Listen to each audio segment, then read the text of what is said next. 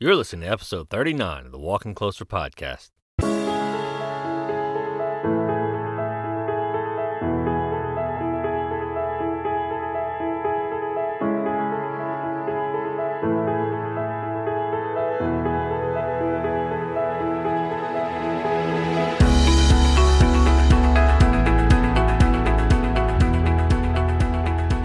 Welcome to the Walking Closer podcast. I'm Adam Como, your host. Today's discussion is centered around what is commonly referred to as a fight or flight response. We're going to talk about what's going on with us physically when this is triggered and even what those triggers might be. You might be surprised. So sit back, relax, and enjoy this episode.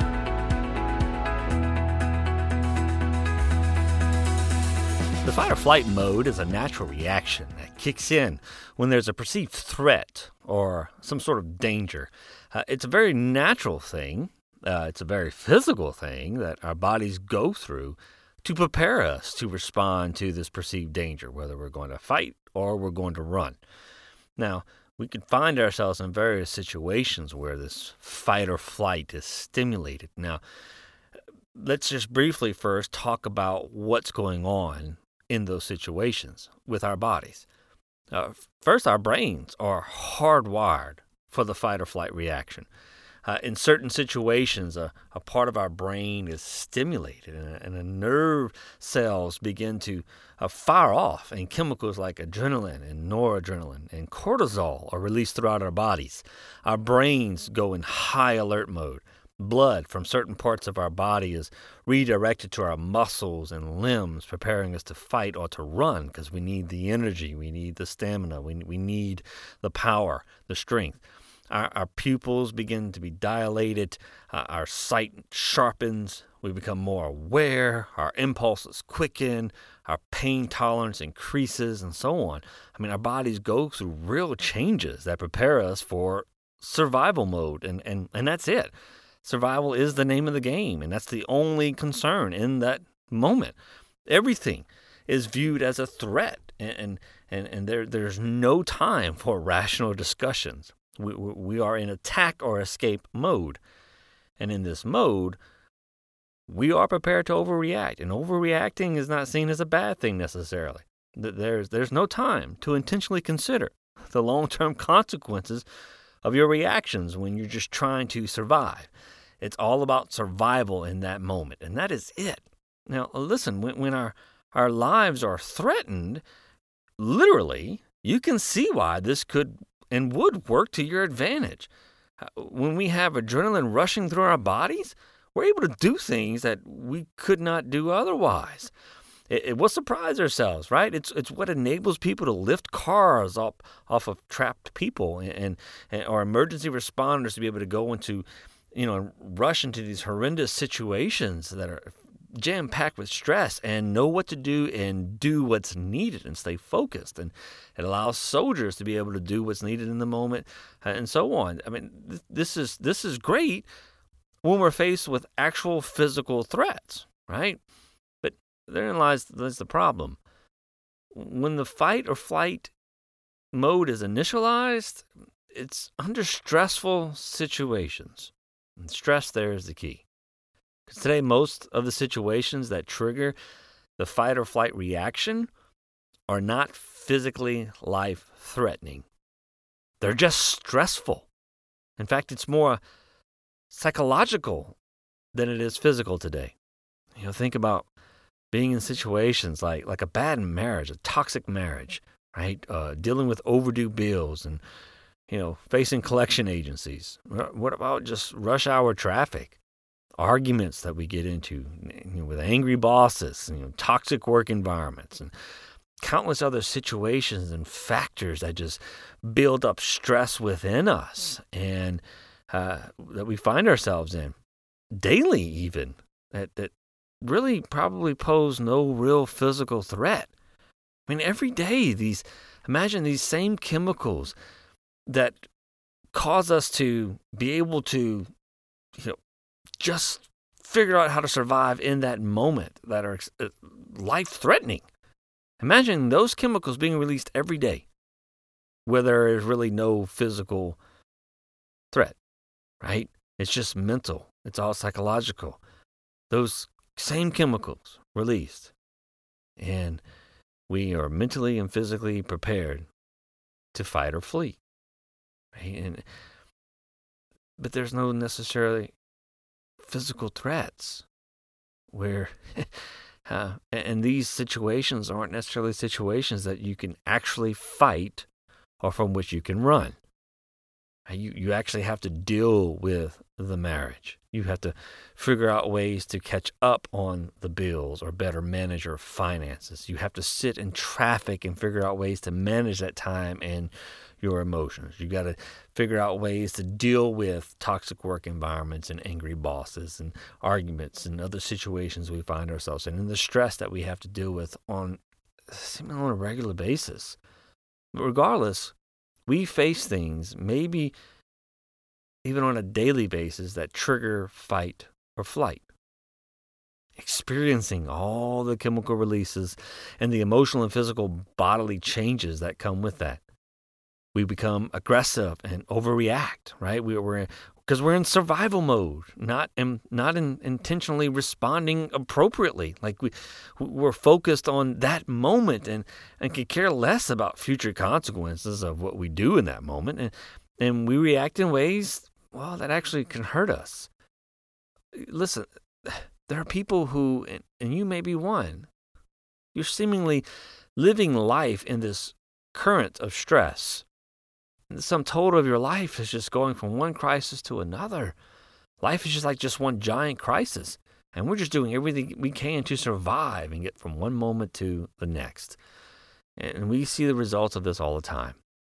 Just think about hearing reports about some road rage situation. I know you've experienced the symptoms of fight or flight. Your heart begins to race, your muscles tense up, thoughts begin to race.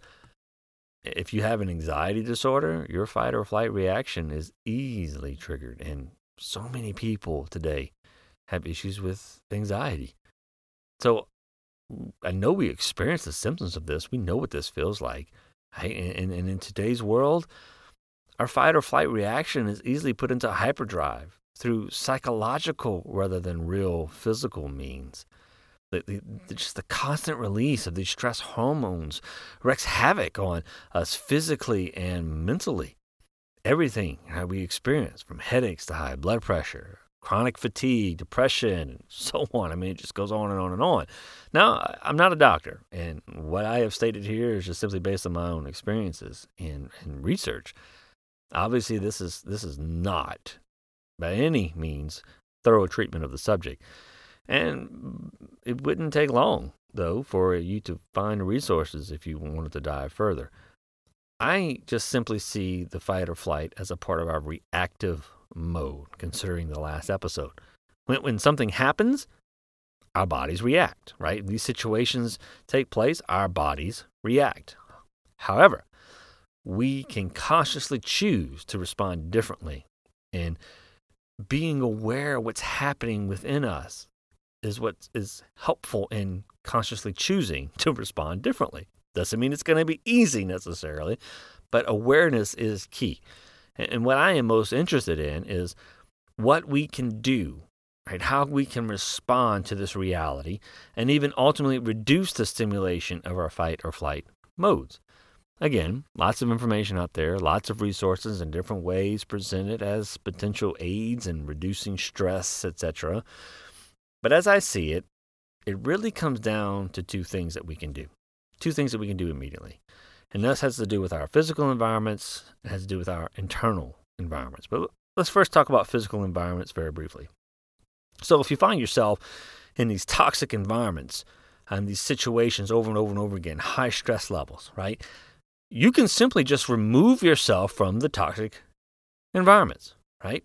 If a situation takes place and you feel, the sensations of the fight or flight, right?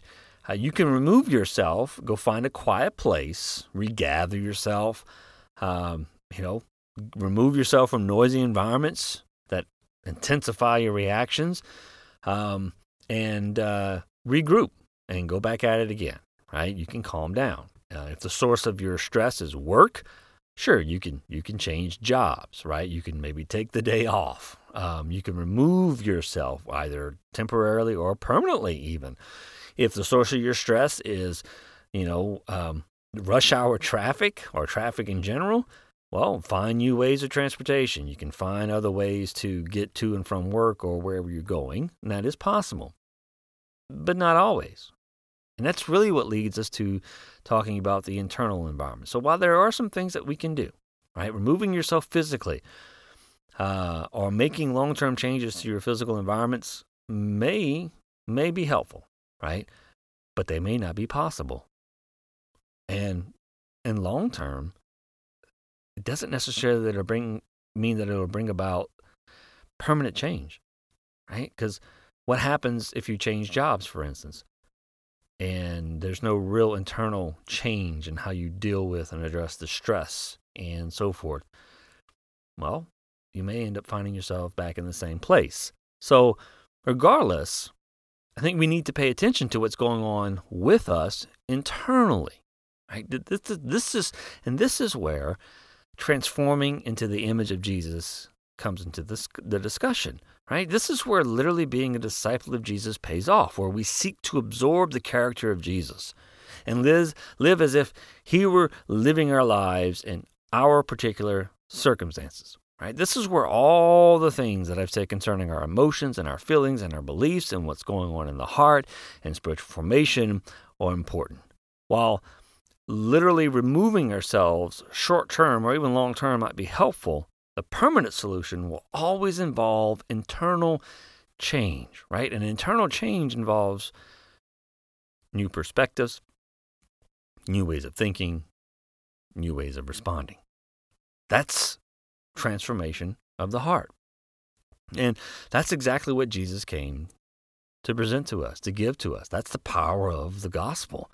And I love to look at the Sermon on the Mount, Matthew chapter 5, 6, and 7, when it comes to talking about these things. I believe it's a good illustration, right? I mean, take a step back and think about what Jesus is doing. He began his ministry by preaching, at least a synopsis of what he has been preaching is, repent, for the kingdom of heaven is at hand. And Jesus goes about presenting a new way of living, a new way of being.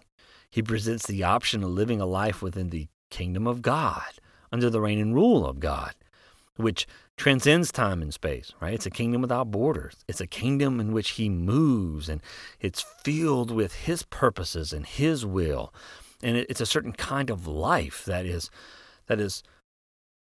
he's offering, right? That is in him, and it is available to all. And Jesus goes about demonstrating the power and the availability of the kingdom as it has broken, as it were, into humanity's world.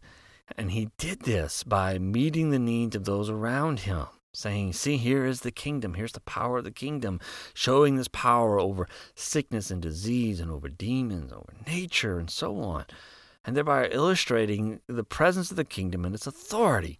And in turn, Jesus could point out people who have been touched by the kingdom, and he could say, you see, look at how blessed they are because they have been touched by the kingdom, by divine life. And that divine life provided new perspectives, right? Which is why he could say things like, you're the salt of the earth, you're the light of the world, and new ways of seeing things, turning the other cheek, loving your enemies, praying for those who persecute you, right? Going the extra mile. New ways of thinking and of responding, of new ways of living, no matter the circumstances or situation. And we continued as you go throughout Scripture to see the results of this with people who were literally faced with life-threatening situations where fight or flight would have been triggered. And yet, we see them respond in ways that are different. We see the results of hearts being transformed. Right? We see the message spoken from the hearts that were being changed. And it was a message that reflected this change in perspective, a change in thinking, a change in responding, and a change of life. Read the epistles. That's what you see. Right? But here's my point. Our issues with responding or reacting can be resolved, and we can learn to live in the responsive mode. But it is a process. And it's a process we engage when we focus on transformation of the heart. Now, next episode, I want to address how we can engage this process further, specifically when it comes to dealing with our body's natural response to the excessive amount of psychological stress, really, that we go through every day. So thanks for listening. Please consider subscribing to this podcast so you won't miss an episode. And if you like what you hear, share with others who might benefit. And if you have any questions, you can drop me an email at adam@walkingcloser.com. And join me next time as we explore becoming like Jesus from the inside out.